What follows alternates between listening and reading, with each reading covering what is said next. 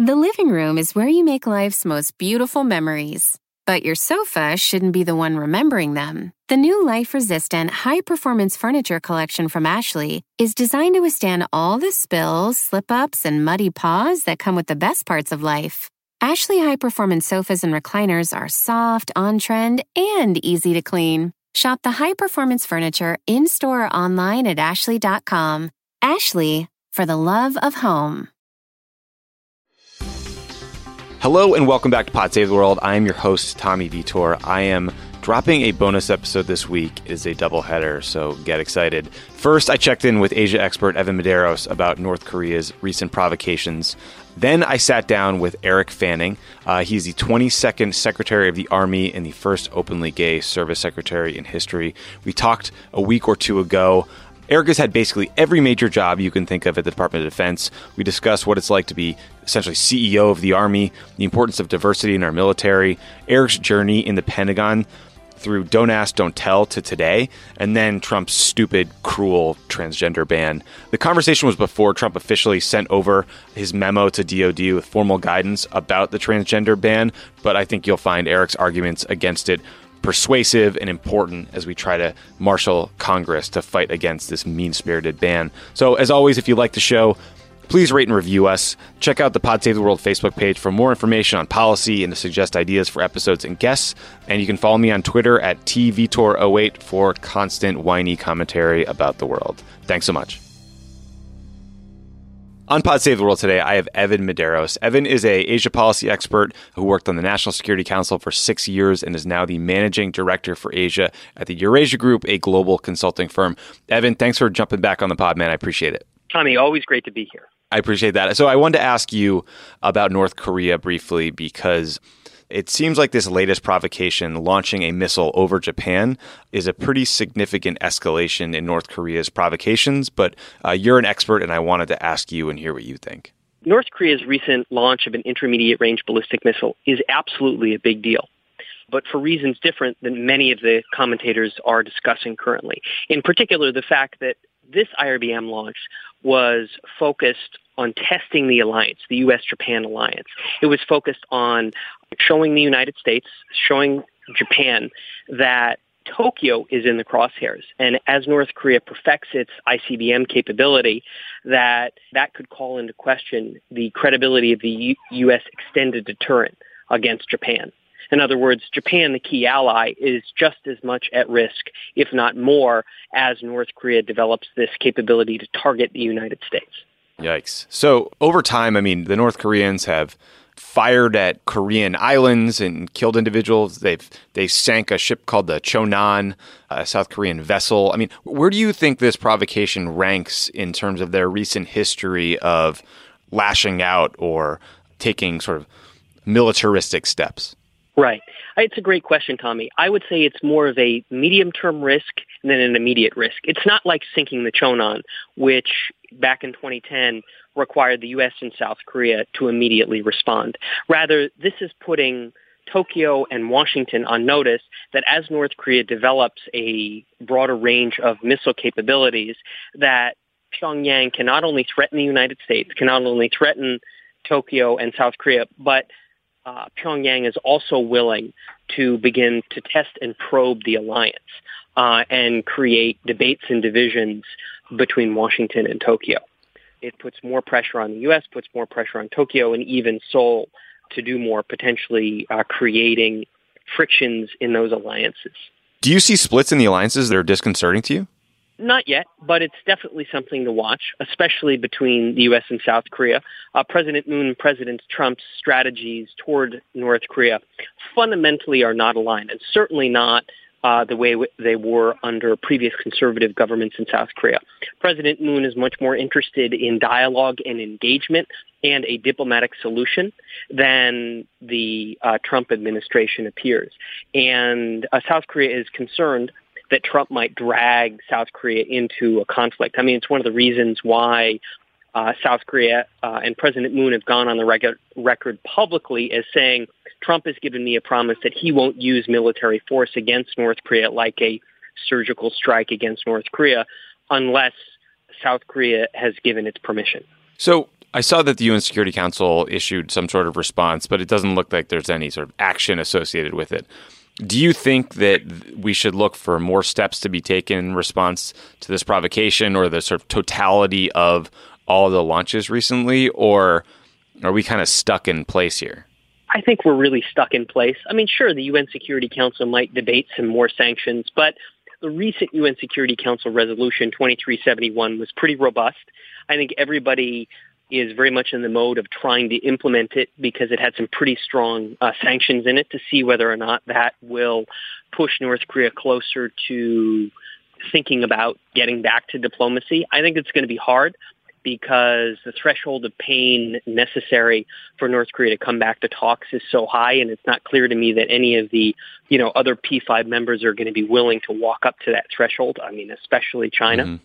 So I think we're going to be stuck in place with a strategy that the Trump administration refers to as maximum pressure, trying to squeeze the North Koreans as much as possible so they come to some great strategic epiphany that they have to come back to talks. But I think there are real debates about whether or not that strategy is going to be effective. And then we get these weird red herrings like Trump's tweet this morning, which seems to undercut the entire maximum pressure strategy by saying, all options are on the table, even though Trump has been talking big for weeks now. Remember his famous statement a few weeks ago about fire and fury, but then all of his advisors, Mattis, Tillerson, et cetera, all walk that stuff back. I mean, even Secretary of Defense Mattis today in his comments with the South Korean defense minister basically said there's lots of diplomatic options. So it looks as if Trump is pursuing a slightly different approach than his advisors, which just undercuts his credibility with North Korea, with the Chinese, which makes it look like the administration doesn't have a really coherent approach. Yeah, it really does feel like they're just all over the place and that he has backed himself into a corner rhetorically. My last question for you is, I think people see this news, they see like 3 rockets were fired last week. You see ICBMs being tested. You read about the miniaturization of a nuclear weapon. You see this launch over Japan. It freaks people out. I mean, how worried do you think people should be about the threat from North Korea in the near, middle, and long term? Well, I would say limited threat in the near term because North Korea is still on the trajectory of trying to perfect a nuclear-capable ICBM ability, and it looks like it's probably at least a year, if not 2 years away from that. Ultimately, it's an intelligence question. I think the threats are really medium to long term because once North Korea proves that it has an operational ICBM capability, that could fundamentally change the strategic equation in Northeast Asia. South Korea and Japan, as I mentioned previously, might begin to question whether or not the U.S. can credibly back up its commitments to its security assurances in Northeast Asia. You might have a lot of political pressure on leaders such as in Japan to develop their own unilateral strike capabilities. If North Korea believes that it's made great strides in short and medium range ballistic missiles, that might make it more confident in pursuing sort of conventional provocations against South Korea. And anytime those happen, like with the Chonan in 2010 or the YP-Do artillery shelling exchange later in 2010, those small incidents with South Korea can pretty quickly escalate. That's why it's more significant over the short to medium term. And then there's the whole question of how is the Trump administration going to approach this? Because the National Security Advisor has said North Korea is not deterrable, but they're also pursuing this approach of maximum pressure. But if maximum pressure doesn't work, and they don't think deterrence and containment will work, then what's left? Preventive war. Right. What are we going to go to war over the Korean Peninsula? Is that a realistic possibility? Right. And given the fact that South Korea doesn't seem interested in that, something's going to have to give. Yes, it will. Evan, thank you so much for explaining a complicated and somewhat frightening situation. You are a repeat guest now. You are a huge friend of the pod, and I greatly appreciate it. Thanks, Tommy. Great to chat with you and your colleagues.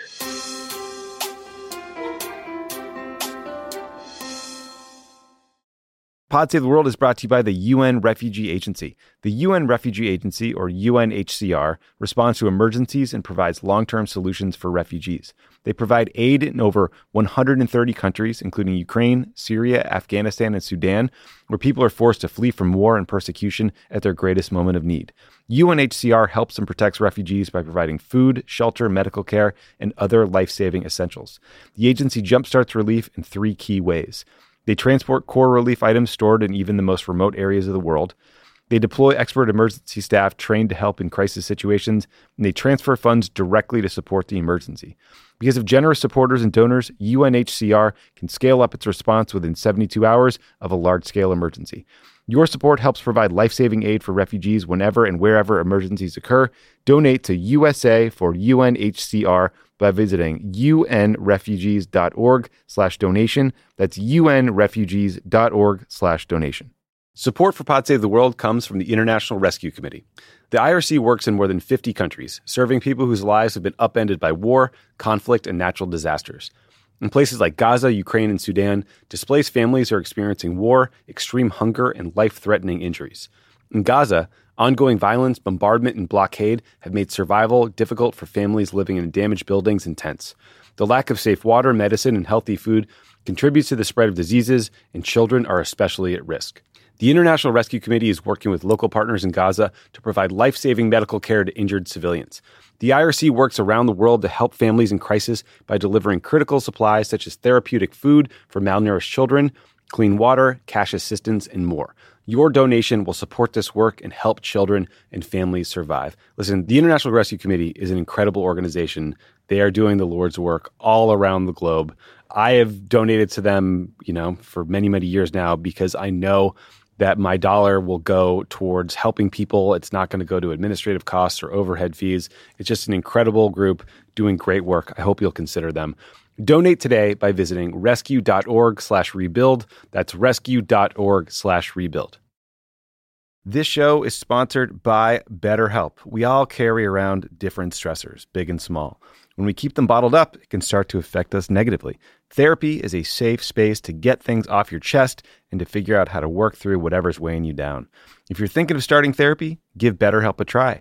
It's entirely online. It's designed to be convenient, flexible, and suited to your schedule. Just fill out a brief questionnaire to get matched with a licensed therapist and switch therapists anytime for no additional charge. Listen, if you're listening to Pod Save the World, you need some therapy. If you're watching the events around the world that might freak you out, we've got this election coming down the pike. There's a lot of stuff that people are stressed about, that are anxious about, stuff that makes you lose sleep, and therapy can help.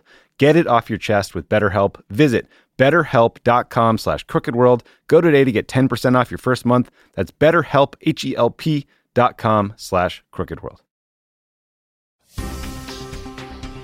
My guest today on Pod Save the World is Eric Fanning. Eric was the 22nd Secretary of the Army and the first openly gay head of any service in U.S. history. He also served as Acting Secretary of the Air Force, Chief of Staff to the Secretary of Defense, Undersecretary of the Air Force, and Deputy Undersecretary and Deputy Chief Management Officer for the Department of the Navy. I gave up listing your jobs. So my first question is, what didn't you do at the Pentagon? Was there a mess gig that you wanted that you didn't get a shot at? I would have liked to just stay a little bit longer. I was happy with all the jobs that I had I had modeled my time in the Obama administration on what I saw from the Clinton Pentagon where I'd served when I was younger, and thought that the guy who sort of hired me out of school had 4 jobs in the Clinton administration, moving up into more seniority, and I had 9, so I overshot that a little bit. But it was a good run.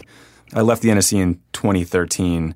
When I was there, the person lobbing in the pissed-off phone call probably would have been Mark Lippert or Dennis McDonough, or who was it? Who was in your tenure? Really nobody. I was good friends with Susie George, the woman who was the chief of staff at the National Security Council to Susan Rice, so my counterpart. And we just had a really good understanding that if our bosses were upset, we'd call the other, and we would be clear when it was really, really upset. So we'd help each other decipher what the other ones were doing. And it's good to have a battle buddy like that in an environment like that, as you know. Yeah, especially when the boss is not so happy. So I was half joking at the top. You really have just had a remarkable career. I think for a lot of people, the leadership structure of the military is very confusing. My colleague here at Crooked Media, Dre McKesson, did an interview with Ray Mabus recently where he sort of got him to walk through some of this. And it was fascinating for me, even having worked at the NSC. So I think people have heard of the Secretary of Defense. They've heard of the Joint Chiefs. They don't necessarily know the difference. And you were the Secretary of the Army, acting Secretary of the Air Force. Can you talk a bit about like what your day-to-day job was and how it differed from, say, the chairman or the SecDef, who you also work for? Well, it is a very confusing structure, even for those of us that work there. It is designed that way for a number of reasons. A service secretary is the closest thing to being a CEO. I was the CEO of the Army. My job was to take $144 billion a year and turn it into an army, but then turn that army over essentially to the combatant commanders, the generals and admirals who were in charge of warfighting. So the Joint Chiefs, for example, are made up of the individual chiefs of each of the services. So the Chief of Staff of the Army is the senior military advisor to the Secretary of the Army when he's the Chief of Staff of the Army. But as a member of the Joint Chiefs, then he's a part of that group deciding what to do with the Army. Got it. So there's this proud tradition of civilian leadership in the military and in this country. And it's something actually that you hear 4 stars talk about with reverence. You hear the chairman talk about how important it is. But that doesn't mean it's easy to walk into a room full of like nail-biting soldiers and generals and who have sacrificed and done so much for this country and either tell them what to do or give orders. How did you get comfortable with that role coming in as a civilian and grow into it? Well, I think that's exactly it. I grew into it. My first job out of college was on the House Armed Services Committee, and then I moved over to the Pentagon in the Clinton administration the first day when I think I was 24 years old. And so I've been doing this for a long time, moving rung by rung up the ladder, as a number of uniformed colleagues were doing the same. And so I've known a lot of these people a long time. I've been doing this a long time. And you grow in, you assume the job that you're given.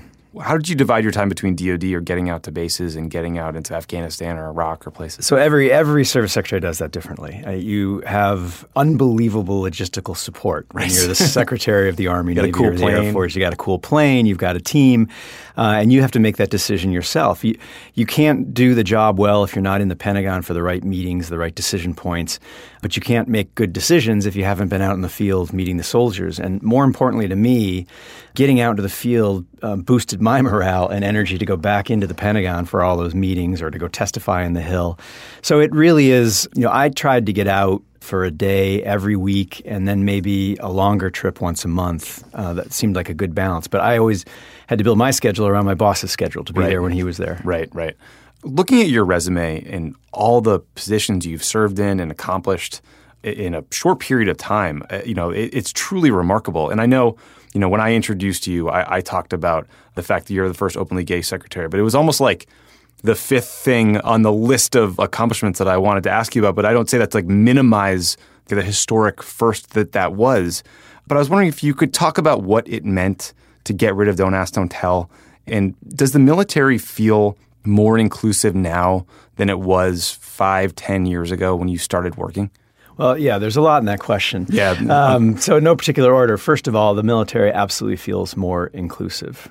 We did a lot in the 8 years of the Obama administration to break down artificial barriers to service. You set requirements, and if you can meet those requirements, nothing else matters. Then you have the opportunity to serve. Women in combat, gays and lesbians, transgender, which is a hot topic these days.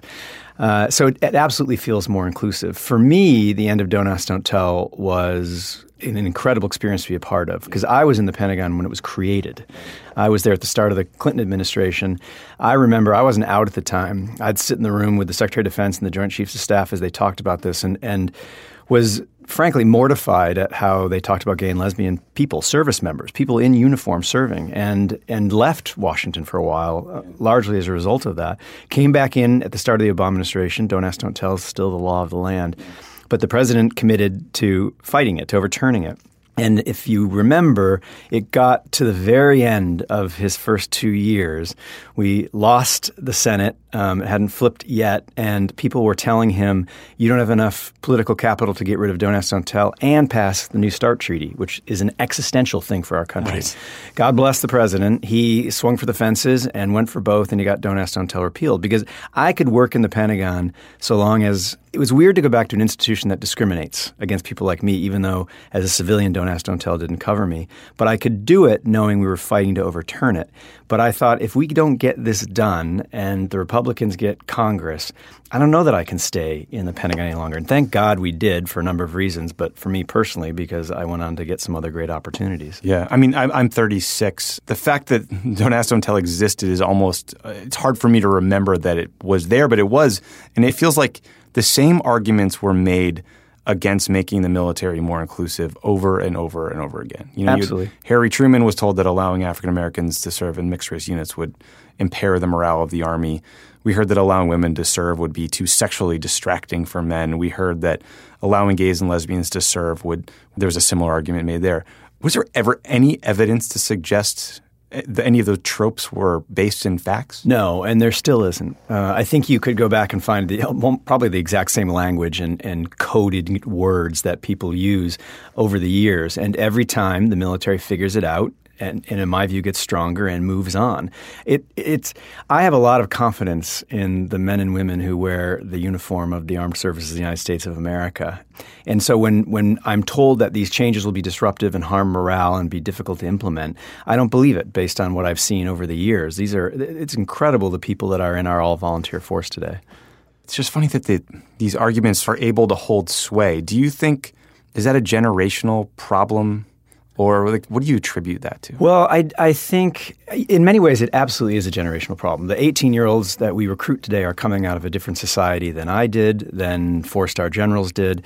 And I was reminded of this repeatedly because I'd be in the Pentagon with the senior uniformed leadership who'd be anxious about the impact to morale, the impact to readiness. And then I'd go back in my office with the colonels that were on my team, and they'd say, well, we could make it work. Right. And then I'd go onto the field, and you meet a young captain, and you ask the question, and they look at you like you're crazy. You're like, we're already doing it. Right. It'd be nice if you could catch up with us. And right. So you realize that many of these policy debates we have in Washington are lagging behind what's already happening in the force because we're pulling out of a different society. And there's always this cognitive dissonance to me that, I can't imagine what it was like for you in 1994 sitting in meetings discussing Don't Ask, Don't Tell, knowing full well that your sexuality had to be hidden from these individuals. At the same time, you have to imagine that service members know they're serving alongside of gays and lesbians now, 20 years ago, 30 years ago. Did we just pretend that wasn't happening? I just don't understand it culturally. It is. Cognitive dissonance is the exact right way to describe it because, as I said, in all of these cases when we had these debates, it was already happening. So pick women in combat, for example. That was a very emotional debate. Should we open up all these positions to women, all combat positions? The fact of the matter is women have been fighting and dying for decades in wars alongside men who are in uniform. And so it's not any secret in the field. You hear it over and over and over again as you have these debates. Soldiers, sailors, airmen, Marines in the field will say, it's already here. We're already serving with them. We don't care. Right. Do you think that the arguments about women in combat were dismissed as quickly and easily because there wasn't questions of homosexuality, like that stigma associated? Why do you think those issues moved sort of in parallel? Well, first of all, when you are doing that in concert, all these different things that we did over the last 8 years, you really start breaking down all of those qualifiers, and it just becomes about standards. And then it gets easier. Those momentum builds as you extend this opportunity to serve to more and more people who were denied it for artificial reasons. Women were already in the military. It was just a matter of what role they were going to play. Whereas with Don't Ask, Don't Tell, they were excluded. So it was kind of, I think, treated as a more formative policy change than allowing women into the last remaining positions.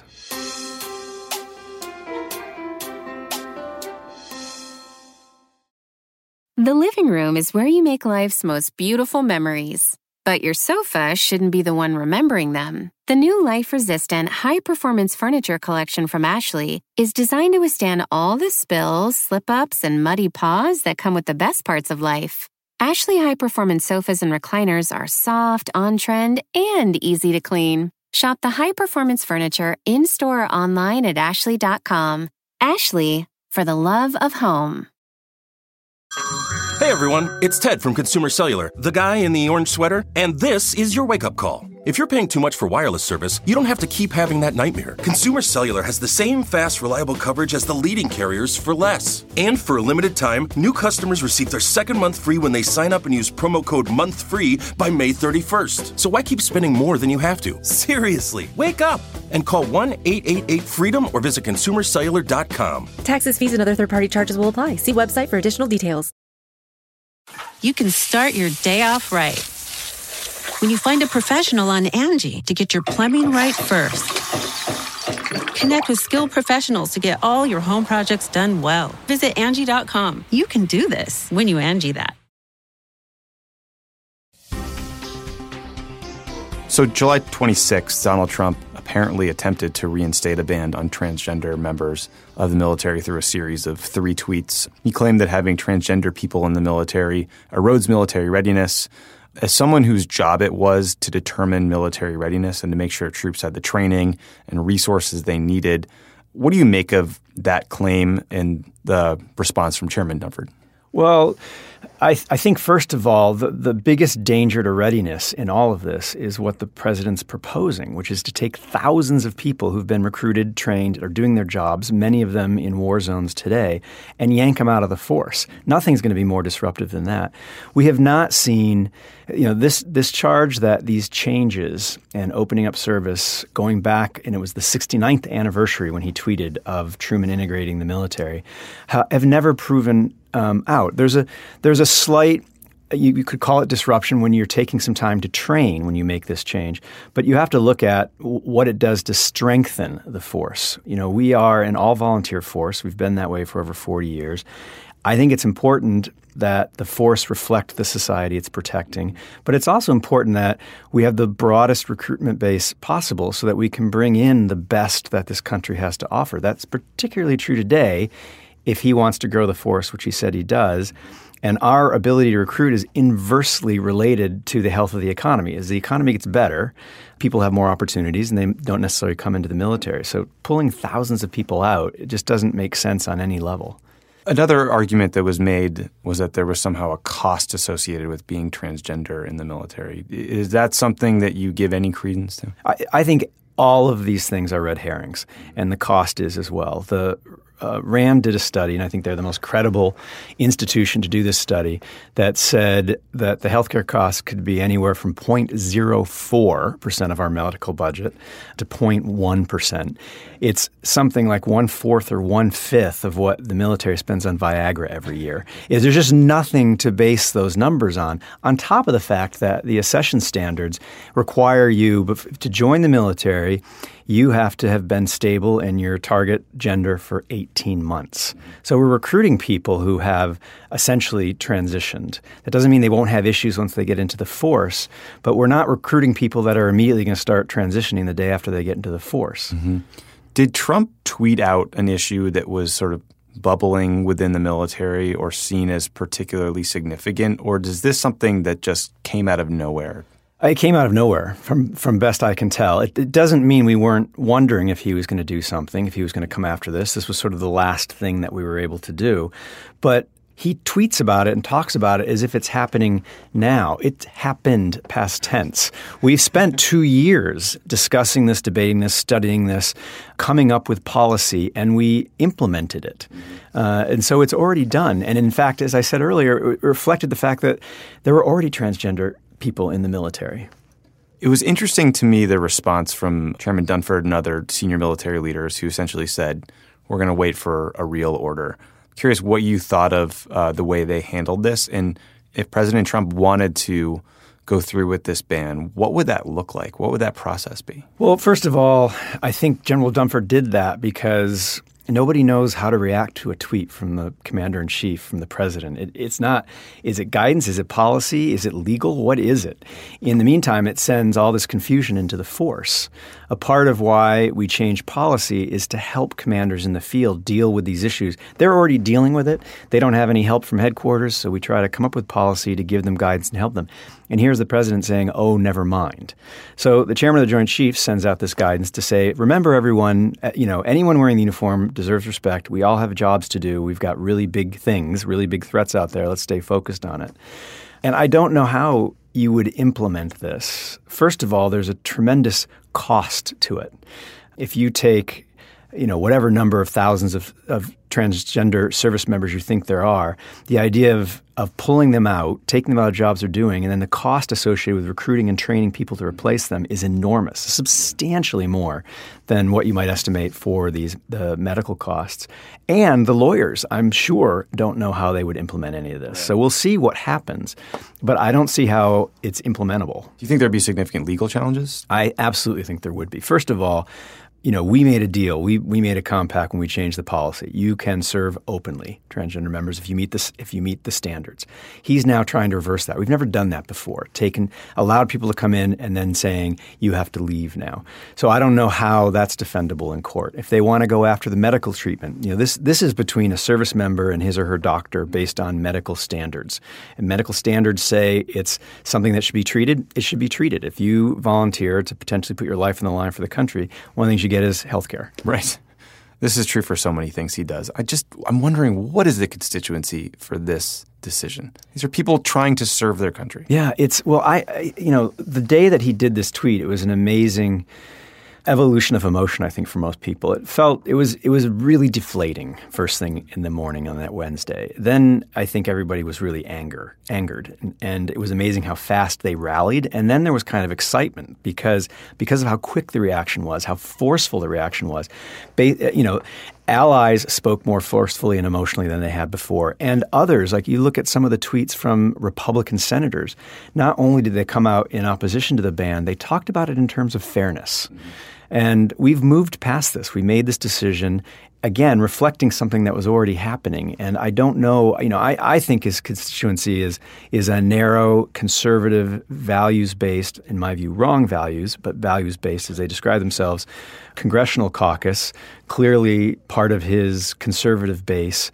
But it's narrow. And if you look at the polling that's come out, I think this president actually has helped the transgender community by introducing them to the country as patriots. Yeah. Because the reaction, if you look at it, is, wait, they're already serving? I didn't know that. Well, if they are, then it's not fair to kick them out. They should be allowed to serve. I think he's done the perverse opposite of what he intended. That's such a great point. I hadn't thought about it that way.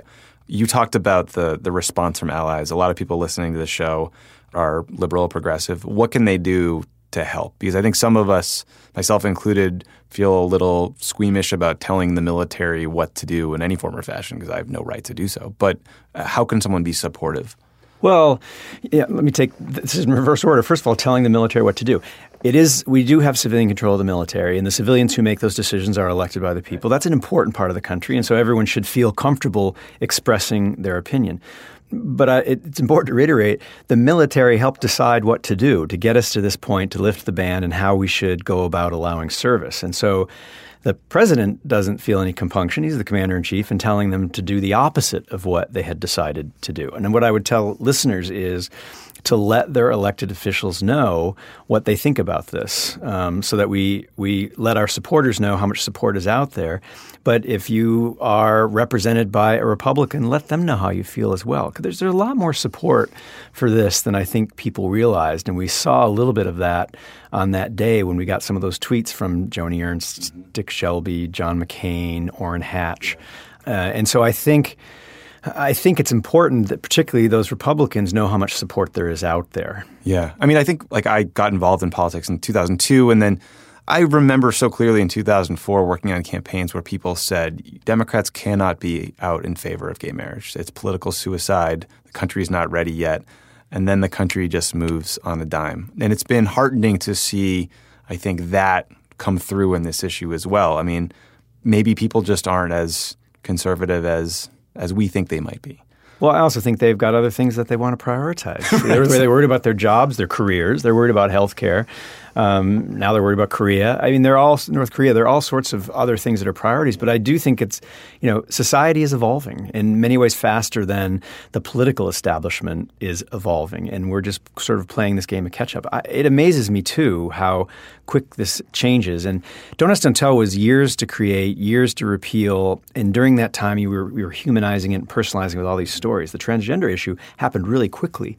But I think people just look at it and say, what's right is right, what's fair is fair. Yeah. Yeah. I mean, just thinking back to my time at the White House, I mean, that review of the Don't Ask, Don't Tell policy was years long, arduous, constant study. It's just amazing to contrast that and the thoughtful nature of that study with a tweet. Well, yes. I don't even know how to react to a tweet. There's got to be something in the middle. We overstudy things. Sure. The voters don't do that. They think about it, they react to it, and then they move on. And I have now had 25 years of people saying you can't do this, you can't do that. They're not ready for that, and they're past us. And I think I've always thought that voters, what they want is someone who's honest, speaks his or her mind, whether they believe in it or not. At least they know they can trust that person, and that's what leadership is about too. Is not doing something after you think everybody else has gotten to that point, but pushing forward on it. Yeah. Slightly switching gears, there's been, some attention to the fact that Trump has really filled his White House with former military. H.R. McMaster, General Mattis, not the White House, but General Kelly as chief of staff. Curious if you have thoughts on that choice or the perceived imbalance in sort of military backgrounds in his national security team. Well, first, I'd say the three generals you've mentioned are all remarkable individuals who've contributed in just really extraordinary ways to their country. And if you took each of them individually, I would say, I'm very comfortable having H.R. McMaster in that job or Jim Mattis as Secretary of Defense. But I want my president to have the benefit of as broad a pool of advice as possible. And military leaders grow up kind of the same way, develop the same way, get the same training, same types of education, and are focused on military solutions to problems. Some of them, including these three, much more creative at it than others. But nonetheless, they've spent their careers thinking in terms of military solutions. And, people often say the military's purpose is to fight and win wars. And I think actually the purpose of our military is to be so fierce and threatening that nobody wants to take us on, so we deter wars. So the first purpose is deterrence. If that doesn't work, then it's to go in and clean house. That's what they're thinking, but we want it to be the last thing you get to. And so diplomacy, development, all these other types of things that are important parts of the toolbox need to be at the table as well. And the more generals that you put in, I think the more it crowds out people who have that different type of experience or mindset or skill set. Mm-hmm. Yeah, I sort of have the same reaction. Like Rex Tillerson, in my mind, has been one of the biggest disappointments of any member of the cabinet, just because I thought that he was someone that you could see serving in that role under almost any president because of his vast executive experience and knowledge of world leaders. But he seemingly has abdicated his role, or at least his voice at the table, and I'm not sure why. So I do wonder the same thing. Like, who is sitting there in pinstripes from Foggy Bottom saying we could talk to this individual to try to diffuse this crisis? There aren't people in pinstripes at Foggy Bottom because they haven't filled any of those roles. I mean, at the start of the Obama administration, almost all the cabinet agencies took a little bit of a haircut on their budgets, except state. I think they got a 17% increase. And one of the biggest boosters of that was Bob Gates, the Secretary of Defense. Jim Mattis has that great quote, if you cut the State Department budget, I'm going to have to buy more bullets. The Pentagon, by and large, really appreciates a robust diplomatic corps and State Department and advocates for it. So I don't know how you can be an effective Secretary of State when one of the first things you do is come in and oversee a 30% cut. His victory was getting that over 3 years versus over 1 year. But what message does that send to the workforce? Diplomats are deployed around the world, oftentimes in dangerous areas with less security than our military has. I think it's incredibly demoralizing, and you don't have any of the senior civilian appointees there that help carry out policy. So it's. Do you think there's just sort of a cultural lack of a understanding or appreciation for what the State Department does or what diplomats do? I mean, I think that our country rightly has enormous respect and reverence for the men and women who are fighting for us. They get that. But I'm just wondering if we need to do some more education on what a diplomat does. Yeah, I mean, we celebrate, as we should, what men and women in uniform do. But the Army has substantially more people deployed outside of the country on any given day than all Foreign Service agents, State Department, Commerce, Agriculture, you name it.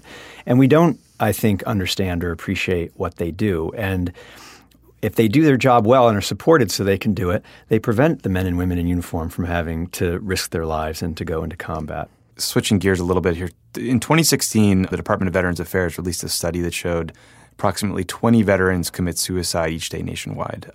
In 2014, that was 7,400 veterans who took their own lives, accounting for 18% of all suicides in America, despite the fact that vets make up less than 9% of the population.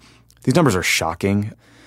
You know, I don't think it's a partisan statement that I think it shows an abject failure by the government and across administrations to support these people. And I don't think it's not for lack of caring or trying, but I wonder if you have thoughts on how this could be true or what the government should be doing to support these people, these men and women. Well, I choose these words carefully. We do care, we do try, but not enough. Enough attention is not paid to veterans in our country and what they've done. And I think we have not, I don't know when it'll be, but at some point in the future, we're going to look back on today and say, wow, we really did not understand the effects of brain injuries. We did not understand the effects of post-traumatic stress. I think it's amazing what we ask men and women in uniform to do. It goes against thousands of years of evolution and how we behave and what we think we should do, what we ask them to do. And we should expect that when we ask someone to do something extraordinary like that, to go into a war zone and do what they do, that they're going to come back with issues. I would be frightened if we had an army of soldiers that weren't affected by what they do in combat. I don't think I would really want to let that loose on the world as a whole. But we still have this stigma attached to mental health issues and needing to ask for that help. I think we'll get there. Sleeping used to be seen as a weakness in the military. The commanders wouldn't sleep when their soldiers were on patrol, and now we realize that sleep deprivation weakens you, and we teach it as a pillar of strength, sleep. We'll get there when it comes to PTS and the mental effects of combat and of deployment, but we're not there yet, and we certainly don't treat it as we should in the veterans community. So does the VA need to step up? Does the military need to do more before men and women leave service? Yeah, absolutely. It's, we've done a lot to improve this, but really it is you are in the military until an abrupt moment when all of a sudden Veterans Affairs takes over. There needs to be more of an overlap. So starting with the military, we need to do a better job of diagnosing unseen injuries, invisible wounds, as it were. We owe that. Anybody who serves deserves to have any impact of that service diagnosed and treated. And so we need to catch it in the military when it happens. We need to make these services a part of pre-deployment workups, post-deployment workdowns, and we need to understand it better before someone moves over to the Veterans Affairs Department. I think one thing that we could do is actually, even after someone becomes a veteran, keep them in the military system a little bit longer because it is set up for different types of issues than the veterans system is. There's a lot of geriatric care in the veterans system, but we can do more in the active system to diagnose and treat those invisible wounds before someone is turned over to the veterans system. Are there organizations that you know of or work with that people listening could support that are helping veterans who are not getting what they need from the VA? There are a lot of veterans groups out there and doing all sorts of things. I'd hate to pick one over the others, but helping with transition, with jobs, which is a big part of this. It's an abrupt shift for someone to leave the military and go into the civilian world. We do all this training to send someone in combat. We don't do nearly the same amount of training to send them back into the civilian world. Short of PTSD and some of the more acute problems you talked about, I've heard you talk a lot about the strain of repeated deployments, overextended deployments. Can you talk a little bit about that and what challenges men and women who are serving today face just doing their jobs that maybe we don't know about? Well, the all-volunteer force was not designed to be used the way we're using it. It's an incredibly professional and awesomely lethal force, but we never imagined that it'd be a force at war for 17 years. The burden that a small percentage of the country is carrying on behalf of the rest of the country is pretty amazing. And you have Marines and soldiers and others who have multiple, 6, 7 tours, and they're away from their families. It's tough on their families, tough on their spouses, tough on their kids. It can lead to all sorts of problems with the family, which just adds to the burden for the service member that's doing these deployments. And so we've got to figure out what we want out of our force and then how we're going to resource it. I get asked all the time, why does the United States need to spend as much money on its military as the next 8, 9, whatever the number is now, countries combined? And I think that's the wrong way to look at it. The issue is, what do you want your force to do? And if you want it to do what it's doing today, all over the world. We have soldiers in 150 different countries today. It's going to cost you. And frankly, it probably should cost more because I don't think we're supporting the men and women in uniform the way we should. And in addition to that, you have these highly trained special operators, Navy SEALs, others, Army Rangers, who are shouldering an even bigger burn of the heavy combat portion of that. Do you think that – I think this was – we talked about the way Trump may be over-reliant on these special operators. I think a lot of people thought Obama was over-reliant on special operators. Is that a concern you share? It is. It creates also some weird dynamics in the military as a whole. The special operations community does amazing things and has grown to a size that it wasn't at the start of this war. And they have an important purpose, and they have been incredibly successful in a lot of ways. But what is the goal of what we're trying to accomplish? If it's endless surgical strikes to take out leaders that can be replaced, then it's your special operators alone. But if you're actually trying to create some political stability on the ground, you need different larger forces as well to help do that, to help hold ground, to help hold territory. And it goes back to when we were talking about having all the generals in the senior positions. President Obama's plan to deal with ISIS had 9 components to it. Only 2 were military. And all of them, none of them could succeed if there wasn't one foundational success, which is political stability in these regions. Special operators can't do that. When I hear that answer, it makes me think of Afghanistan, a place where there are special operators kicking down doors and taking out senior Taliban and maybe now ISIS members or al-Qaeda members in certain parts of the country. But additionally, there have been tens, 100,000 of ground troops in place. There's coalitions. What do you think when you hear the Trump administration debating again whether or not to send additional troops to Afghanistan, sending Marines back to Helmand province, like places where it can feel a little bit like Groundhog Day? Yeah, it does feel like Groundhog Day. And I think that's probably a part of the reason that the new administration hasn't settled on a policy yet, because all the options I'm seeing sound a little bit more or less than what we're already doing, and that doesn't seem to have been working over the many years. And I think there are some fundamental changes in it's not, we get caught up in the number of troops that are over there. I think the issue is what they're doing. We're trying to train an Afghanistan military, and I think they have a big special operations force, which I think actually is more like an army, and the rest of what is the army is just frankly not very effective and not fighting in ways that allows them to maintain holding ground on their own. Right. Do you think that you can effectively train an army in Afghanistan or Iraq or anywhere else without managing the governance portion of that? And by that I mean having an effective representative government in Afghanistan, in Iraq. Are we doing enough on the diplomatic front to support those training efforts of the troops? I don't think we are. I think I guess you could, if you had a well-trained military in the absence of a stable political system, then you'd have a junta, in the end. You'd have the military be in control of things. I think everything has to be predicated on some political stability in those countries that we're working in. The military comes after that in a way, or can't hold any of the accomplishments, the gains, the achievements in the absence of that political stability. And we have to be realistic about what kind of force and size of force that we're building. It's got to be a force that eventually that country can support on its own. It's hard to watch that debate happen again. And it's funny because there's part of me that watches Trump resist sending more troops over there, and I think good for him.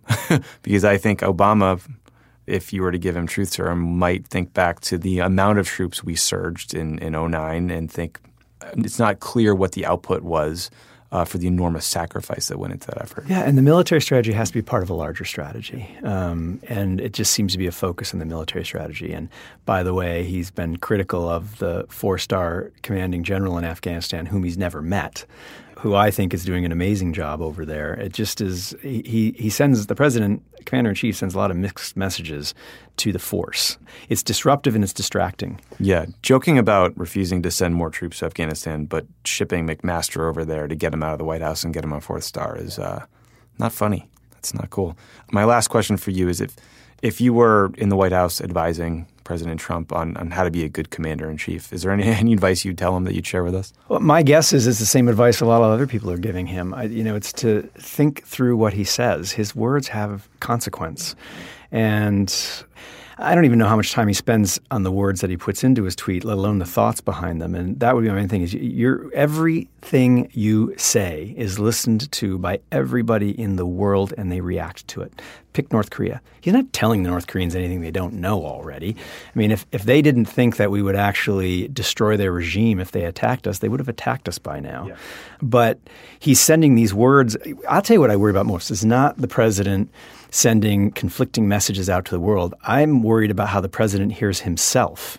He cares so much about appearing to be strong that I'm afraid that as he does these things, he's actually talking himself into red lines and painting himself into a corner, and is going to feel that he has to act to live up to his increasingly bellicose tweets and statements about what's going on in the world. And so, as John Kelly goes over there now that he is as chief of staff, I know he wants to get control of that device that the president's tweeting from, and I'm not sure he's going to be able to do that, but it has to start there. Snap that thing in half, General Kelly. You've mentioned North Korea a few times. I mean, the risk of miscalculation or misreading something that we do, that the South Koreans do, that the North Koreans do, is so high that I just wonder if it's just driving General Kelly and others insane to watch him be so reckless with his language.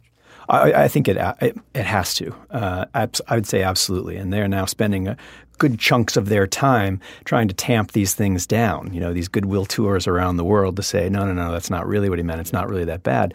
But you're right. And it's not just again, the North Koreans know, we've been saying this for a long time, what we'll do if they attack.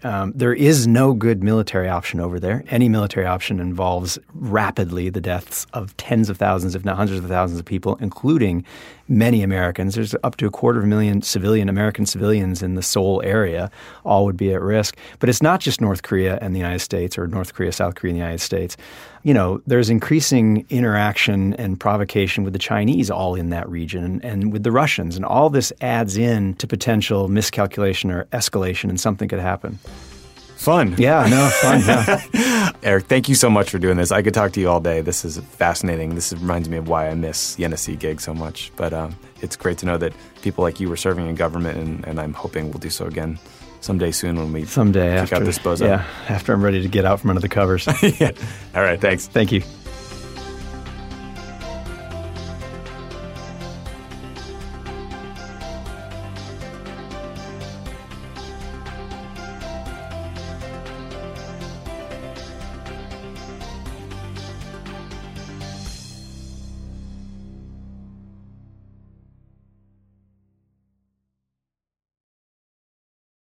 Whether you're a morning person or a bedtime procrastinator, everyone deserves a mattress that works for their style. And you'll find the best mattress for you at Ashley. The new Temper-Adapt collection at Ashley brings you one-of-a-kind body-conforming technology, making every sleep tailored to be your best. The collection also features cool-to-the-touch covers and motion absorption to help minimize sleep disruptions from partners, pets, or kids. Shop the all-new Temper-Adapt collection at Ashley, in-store or online at ashley.com.